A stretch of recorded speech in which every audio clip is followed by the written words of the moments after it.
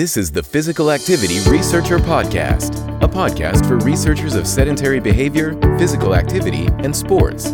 Join for a relaxed dialogue about research design, practicalities, and, well, anything related to research. Learn from your fellow researchers useful and relevant information that does not fit into formal content and limited space of scientific publications. And here is your host, researcher and entrepreneur, Olli Tikkanen. Welcome everyone. We are going to have a very interesting episode as I get to discuss inactivity and obesity with the world-leading expert of the theme. Our guest is working as a professor and associate executive director at Pennington Biomedical Research Center in Baton Rouge, Louisiana, US. He has published his research in more than 580 scholarly journals and books, and is one of the most highly cited researchers in the world. Ladies and gentlemen, please welcome our guest, Professor Peter Kaczmarczyk. Welcome, Peter. Hey, thank you for having me. Yeah, nice to have you. So what kind of things are keeping you busy at the moment? Well, with the COVID pandemic, it's as most researchers are finding out, we're really busier than ever. We're attempting to continue our own research programs in physical activity and health, but also address the new issues that have been raised by the pandemic. So, I live in Louisiana in the United States, and we were hit particularly hard early on in the pandemic. We were really leading the nation in terms of cases and hospitalizations and deaths. So a lot of our effort at the Pennington Center was shifted a little bit from our primary areas of focus to really deal with this public health crisis. So myself and others at the center have been actively involved in a lot of community engaged research to expand community testing for COVID, as well as now to address vaccine hesitancy. So it's been an exciting time in public health, but a very, very busy time as we try to balance our traditional research portfolios with this new public health crisis. So it's been a very interesting time. Yeah. So have you started new research projects, or is it mainly just helping with the public health efforts? Yeah, I was actually very lucky. As we know, the pandemic really put the brakes on a lot of clinical research. So I had many colleagues that were just starting their new trials, starting their new studies as the pandemic hit. And of course, a lot of this had to be put on hold. So, our center closed for several months. And even beyond that, the patients and the participants, they were in lockdown in their homes. They couldn't really come in or participate in research. So luckily for me and my team, we had just finished one of our big trials as of September 2019. So we were in the phase of actually analyzing the data and writing papers. So for us, we were not impacted to a huge extent because we continue over the last year to work on those papers and analyses and those sorts of things. So we count ourselves very, very lucky for where we were in that time. And beyond that, even though we were in lockdown, we had many opportunities now to focus ourselves on writing new grants to get new trials and new things started. So from our perspective, it was a balance. It was a balance between trying to drive our own research forward and dealing with the public health crisis. So, in Louisiana, we were involved with several initiatives related to COVID. One was doing seroprevalence studies in the Baton Rouge and New Orleans areas. These are two of our major cities. And so we were able to undertake that work as part of the public health surveillance efforts. And as well, we were involved with the governor as a member of his task force on understanding health disparities in COVID. and trying to address that. So this also took a lot of time, and it continues to this day. We really found that COVID uncovered these health disparities, which were always there, and we knew they were there, but it really kind of shone a light on them to see that our minority populations were hit first and hit hardest, really, from COVID. So this has been where we've been focusing a lot of our time. Yeah, so you have been doing many kind of studies, and the COVID have been showing the health discrepancies in the population. What kind of studies you planning, or what kind of studies you're doing now for that? Well, now that we're hopefully coming out of the pandemic and things seem to be looking a little brighter for the future, we were able to get a follow-up grant now from the study that I mentioned that we finished in September of 2019. We've now received a grant to take that study, which was a obesity intervention.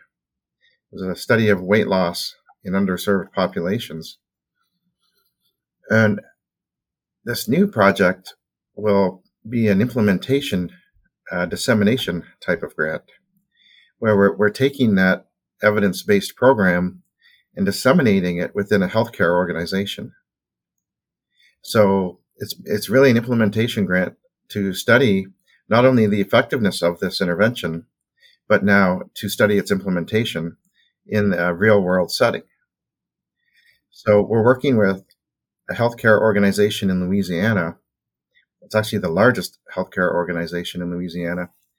And we will be implementing this intervention through their digital medicine program. So we'll be delivering the intervention through the electronic medical record portal using health coaches who will be live. These will be live health coaches, but they will be through the video rather than in person. So COVID also showed us that this actually is very effective in terms of healthcare and delivery. So we'll see if it works in this case. We were hoping it is as effective as it was in person, but we will have to see about that. Yeah, so basically you finished in September 2019 this obesity intervention. Do you already have some results you could share from that study? Sure. We're very excited about that study. This was a 2-year intervention. So the participants were in the study for 2 years. And it was a lifestyle-based intervention aimed at increasing physical activity and improving nutrition. It was based on the diabetes prevention program model. However, we spent approximately 1 year adapting the intervention to be culturally more appropriate for our population in Louisiana, and also health literacy appropriate. We have low levels of health literacy in Louisiana. We're ranked among one of the lowest states for health literacy. So we tried to make the intervention as understandable as possible. We don't talk about energy balance. We don't talk about kilocalories. We try to focus people on portion control, and understanding what proper portion sizes are, and simple ways to increase their physical activity. And anyway, the results were very exciting. Through this lifestyle intervention, which was delivered in primary care clinics, we saw a 5% weight loss, which was maintained out at 24 months. And the weight loss was particularly good about 6 or 12 months into the intervention. And it crept back up a little bit, as most studies do, towards the baseline. However, we were very excited that, patients on average lost about 5% of their body weight, which is clinically significant, especially out at 2 years. They were able to maintain that 2 years later. So we were very excited about that. And the other thing was that 50% of the patients maintained at least a 5% weight loss at that time. And about 25%, or 1/4 of the patients, maintained at least a 10% weight loss. So again, we felt these results were particularly strong, given that this was a low-income, underserved population that has a lot of issues around obtaining good health care. So in the end, the intervention showed that we were able to get clinically meaningful weight loss over 2 years in this underserved population. So it was really an effectiveness trial where we were getting out into the real world setting and showing that it's very, very effective. And so now, as I mentioned, we're moving beyond that even now to another pragmatic trial where we're going to study it in a healthcare system now. So basically you said that you were adapting it for quite a long time, the language for the health literacy. Could you tell what kind of adaptation? Maybe our listeners are interested to hear how to do the adaptation. What did you learn in the process? Sure. And by the way, all of our intervention manuals are freely available. They're all online, so people can access that. It's called the PROPEL trial, PROPEL, PROPEL. So that is readily searched online, and all of our materials are available. But essentially, we had, over 40 intervention sessions lined up, for the patients, and we started with the diabetes prevention program and the Look Ahead trial, which was also an adaptation of the diabetes prevention program, and we looked at the materials and basically took the main bullet points from those interventions and expanded upon them for our population. So if you were to look at our intervention materials, there's a lot of white space on the paper. There's a lot of photographs and a lot of bullet points rather than big sentences or big paragraphs explaining the physiology of weight loss. We're being very pragmatic. We used a light system, where if people were doing well, they were in the green zone, or if they weren't doing so well, they were in the yellow light zone. And if they were doing very badly in terms of even gaining weight, they were in the red light. So we used this kind of stoplight approach to guide the patients along their journey for weight loss. And when you ask about the adaptations, some of the manuals had, just pictures of very lean or athletic looking individuals throughout the materials. A lot of middle-aged white women were portrayed standing in their kitchen, for example.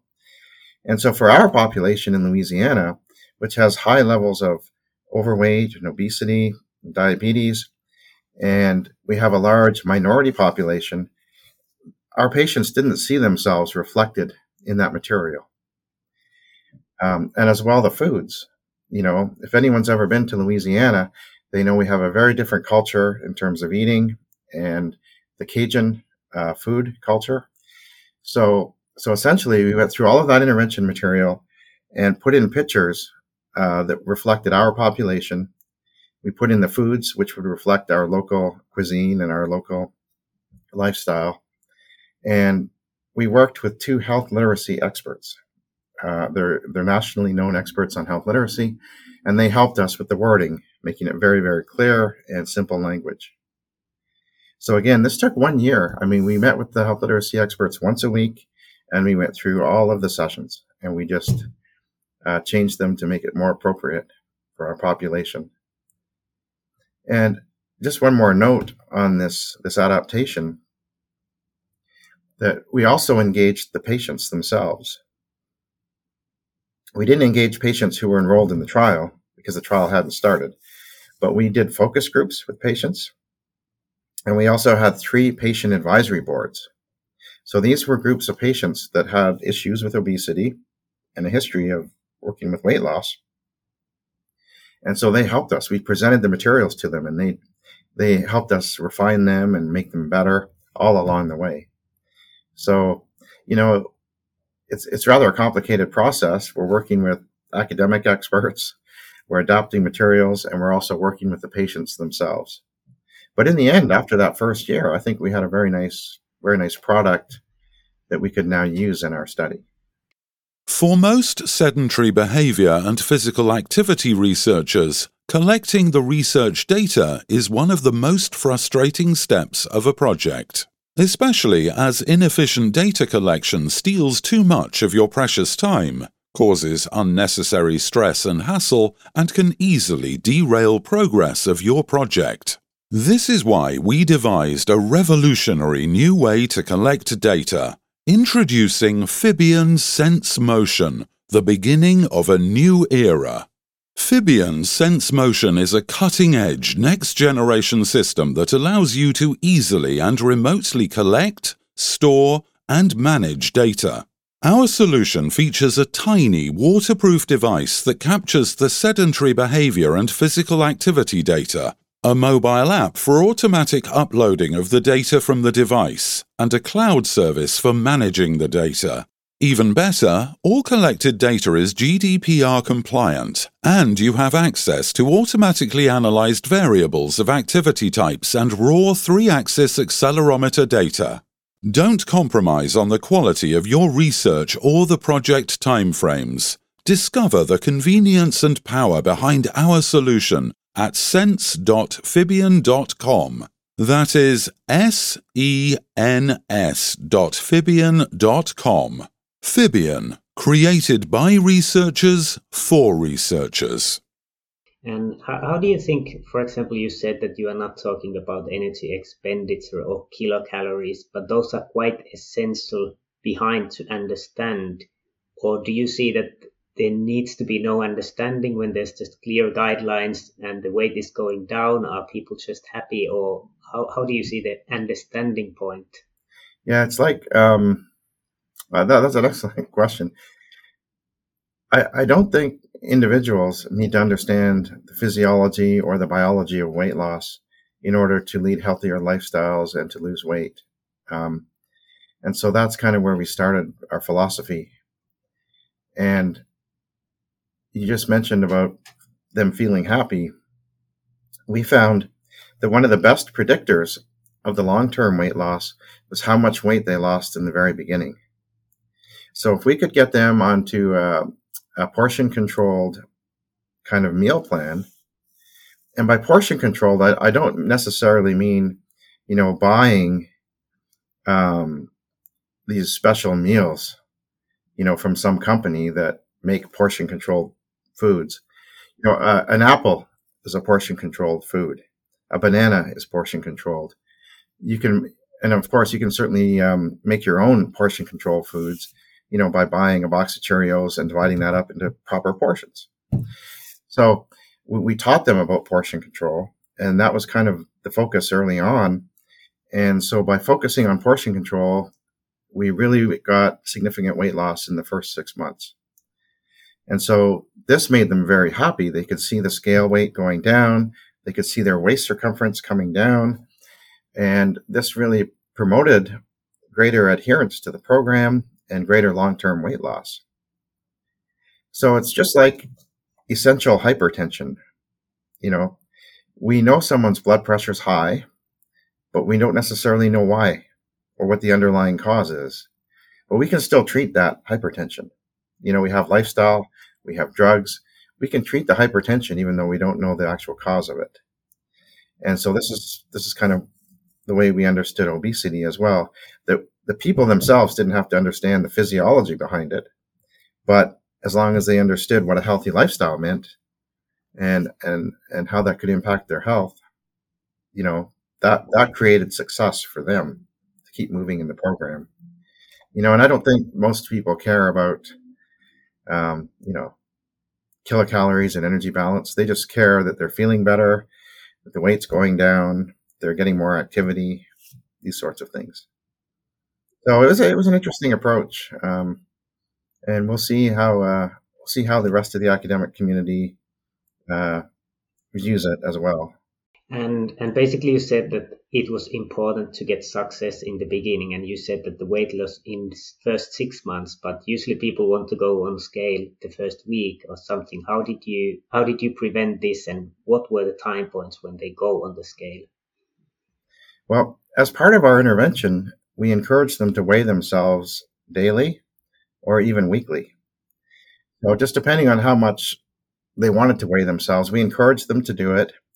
And we actually provided all the people in the intervention with a digital scale. And that the data from the scale would actually come to us. It was a wireless scale, and every time they stepped on the scale, we would receive their body weight. And we plotted it, against what we should be seeing based on their kilocalorie reduction. And they could actually see their weight coming down, and that was very motivational for them. And if their weight wasn't coming down, then this was kind of a trigger for them and for our health coaches to maybe think about the intervention a little differently, to find out what the barriers are. Why isn't the weight coming down? What is it that we need to do to change that? So the weight loss graph, as we called it, this weight loss graph where they weighed themselves, I think was kind of a novel part of the intervention. And it allowed us to track their progress in real time. We could actually see what was going on. And if they began to plateau, then we could intervene and see what was going on.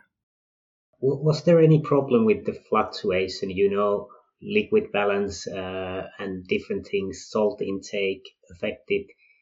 Did you kind of smooth the curve, or say that eat normal amount of salt or something, that it doesn't kind of give false readings in a way? No, it worked pretty well, especially when you had a lot of data points. Like if you think about a 2-year study in daily weights, you obviously get some variability in that. But if you look at the trend overall, week to week, you see it coming down very nicely. So it was kind of almost auto smoothing. It smoothed itself out over time.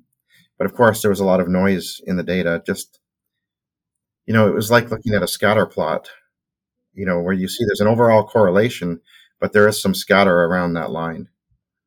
And so the more they weighed themselves, the more points there were, and it kind of tended to smooth itself out pretty nicely. So we thought it was a pretty good approach. Yeah, sounds good. And if I go a little bit wider, you have been studying obesity for decades, and it's a huge global issue. What do you think are the main points on a global scale, and maybe what are the things that are misunderstood or things that don't get enough attention? Oh boy, that's a big question. I think there's a lot to be learned from the global trends and what we're seeing. And I think we need to learn from the successes that we've seen. And there haven't been a lot. There haven't been a lot of successes. Otherwise, we would perhaps be a lot further in addressing this obesity problem. But I think kind of a big moment has been, the realization that obesity is not so much a personal problem. And I don't mean that in the way that it's not personal. Everyone has their personal weight loss journey. But there's been a shift in the understanding that it's not all right to be blaming the patient. It's that we live in an obesogenic environment, that we're faced constantly with daily pressures, which reduce our physical activity, and we're bombarded by messages, to eat more.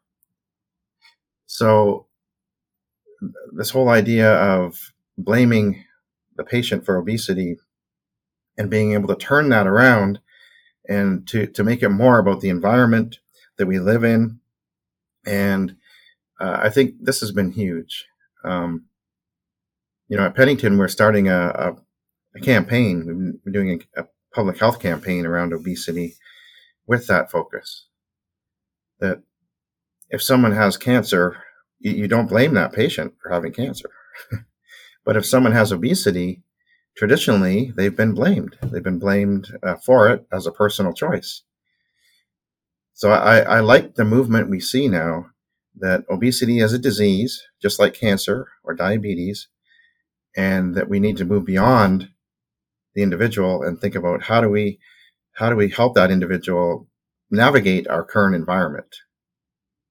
this obesogenic environment. So I think that's where we'll get some gains in all of this.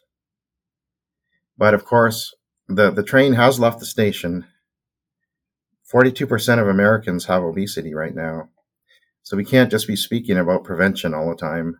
We definitely need to be thinking about treatment as well. When 42% of your population has a disease, you have to blend, prevention and treatment efforts together. So I think that we have to put everything we have on this. We have a whole armamentarium from bariatric surgery to weight loss drugs to lifestyle interventions for the treatment of obesity. And then also, of course, the whole prevention angle, starting in childhood with healthy lifestyles and all that. So, it's extremely complex. Like I said, I've been in the field 25 years, and it gets more and more complex every year. The physiology and the biology of obesity, we learn something new every day. And the interactions with the environment, it just seems to get more and more complex. And of course, now we have an increased realization of what weight bias and stigma can also do on a person's weight loss trajectory, as well as now thinking about underserved populations and how they are disproportionately affected by obesity, or how they have a higher risk and these sorts of things, and trying to understand all of that. So it's certainly more complex than we ever thought. And you mentioned that there's many methods, even surgery, medication, and lifestyle adaptation, and you have had success with the lifestyle adaptation. How do you see that we should approach these different methods? Should some be more for certain groups, or how would you approach it? Yeah, I think, in the US, we have obesity management and treatment guidelines that they were developed in 2013. And they're very clear that the cornerstone of obesity management should be lifestyle intervention, intensive behavioral intervention towards healthier lifestyle. But then, of course, for certain individuals who have a high risk and have a high BMI, then you can move into other things, such as the drugs and the surgeries. So I think these kind of treatment algorithms are very useful. At some point with a very high BMI, it's very hard for individuals to move. You can't expect them to do 150 minutes of moderate to vigorous physical activity per week. So you need to be thinking about special considerations given their very high risk of morbidity and mortality. So I know we'd all like to think that we can treat everything with physical activity. At some point, we have to consider alternative therapies as well. And basically in weight loss, there's probably different stages. And you said that you had nutrition and physical activity. Do you see some stages that, for example, in the beginning you should concentrate on nutrition and then maybe physical activities for the maintenance of the new weight, or how would you see it? So I am a physical activity researcher. That has been my focus for sure. And as we developed our intervention, I was certainly preaching the benefits of physical activity at every stage. However, several of my colleagues who worked very closely with, obesity treatment programs and weight loss interventions, they agree that physical activity is extremely important for weight loss and for long-term weight loss maintenance.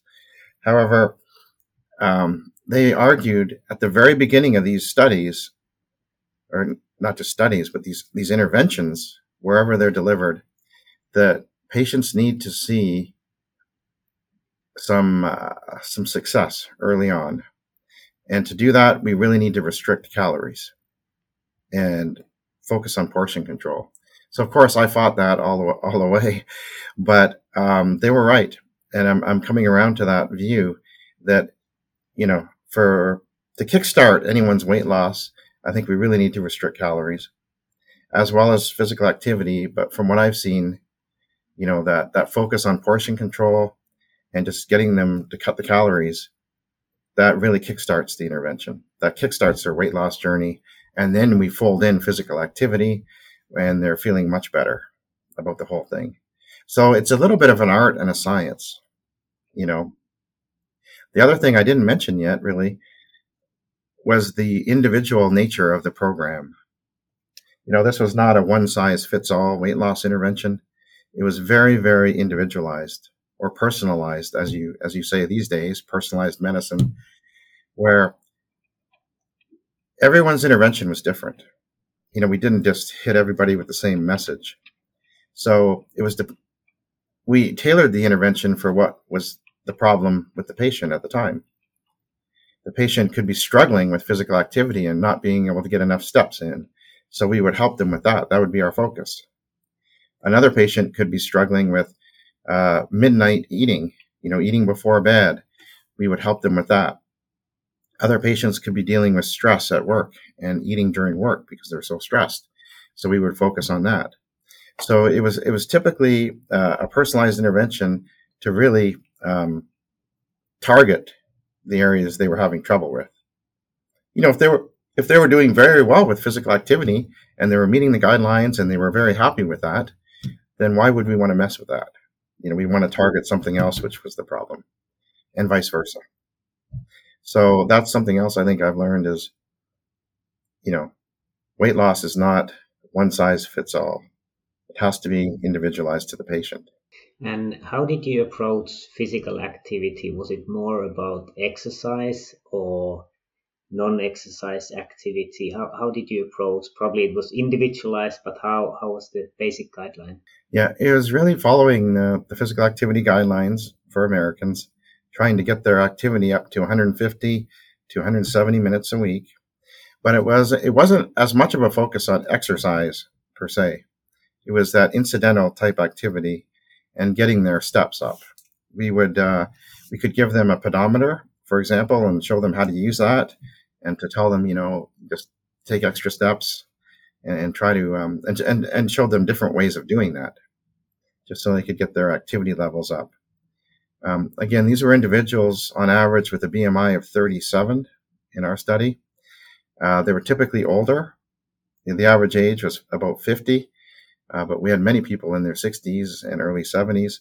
So, you know, you don't want to, someone who's unaccustomed to doing exercise, you know, we didn't want to just tell them to start going and doing high intensity interval training or something like that. So we really try to make it part of their lifestyle and building it in. So we're now analyzing the physical activity data, and we'll be able to see how that played out. Thanks for joining us this week on Physical Activity Researcher Podcast. If you like the show, make sure you never miss an episode by subscribing or following the show on Twitter. This podcast is made possible by listeners like you. Thank you for your support. If you found value in the show, we would really appreciate a rating on Apple Podcast or whichever app you're using. Or if you would, in a real old school way, simply tell a friend about the show. It would be a great help for us. We have a fantastic lineup of guests for forthcoming episodes, so be sure to tune in. Thank you all for your support and have a great day.